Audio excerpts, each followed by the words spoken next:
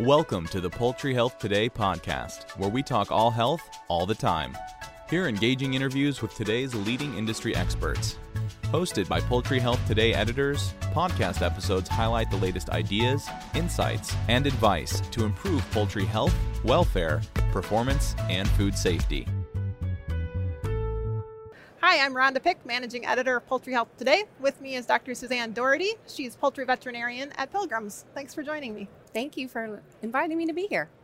We're going to talk a little bit about coccidiosis, which is always a top-of-mind challenge in the poultry industry. Absolutely. Yes.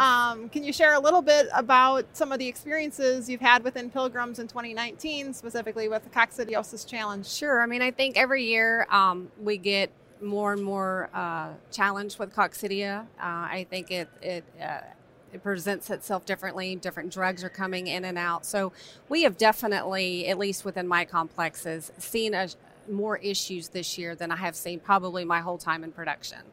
It is definitely not specific to NAE, nor a conventional, nor a no human antibiotic complex.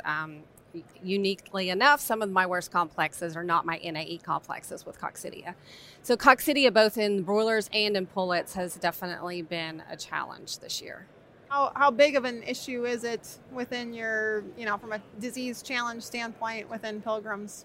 Pretty high on the list? I would say definitely it's pretty high on the list.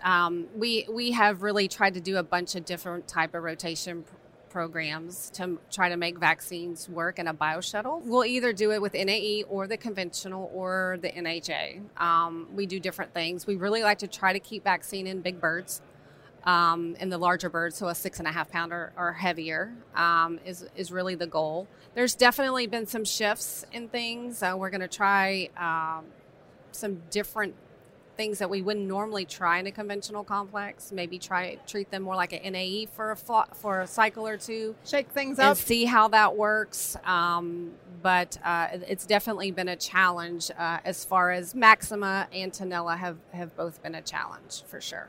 And is there obviously some seasonality to it as well? Interestingly enough, no. Okay. We really started seeing issues in the spring, and it just has been continuous, regardless of the programs we shift to. It's been ongoing. It's. I will say some programs have reduced the severity, but we're definitely still seeing that Tenella break around the 16, 17 day time period, 15, 16, 17, and then the Maxima around 17, 18. So we've had to do a lot of finagling with how much starter feed we feed, grower feed, different, as I mentioned, vaccines, coccidial vaccines, as well as different ionophores, and also some of the synthetic coccidiostats as well. So you are changing a few things up with your rotation process too? We sure are, yes. We're trying some different things. And the interesting thing is I thought my, NAE complexes were going to be my challenge. And honestly, it's been the exact opposite. So it's been more the complexes that I have a little more flexibility in. So traditionally, when you talk about coccidiosis, it does a lot of times open the door for necrotic enteritis too. Have you seen that within your I have one operation? operation that definitely necrotic is playing a role. Which came first? Probably the cocci, and then the necrotic came in. We can't say that for sure, but we think we may still have a higher necrotic challenge or clostridial challenge there than we used to. That's a conventional complex, so I'm not sure if the microbiology has been shifting, and some of the medications that used to work are no longer working. But I have another complex. The other complex that has had Maxima and Tenella, we do not have necrotic issue there. It's a non-issue.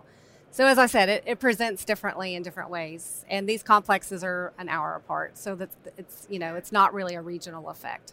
We always say what works in one complex doesn't necessarily work in another complex, and that is very true. So what advice would you have for other producers that are also on the front lines battling cocci and necrotic enteritis? I think you need to try different things and see what works.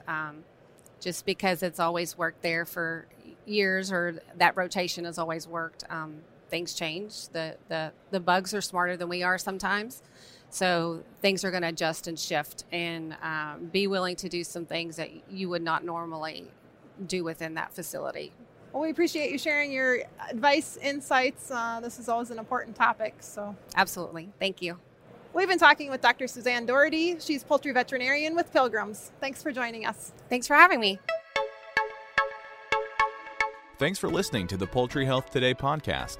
To get the latest news and interviews delivered to your inbox twice a week, subscribe to our e-newsletter by visiting poultryhealthtoday.com/join.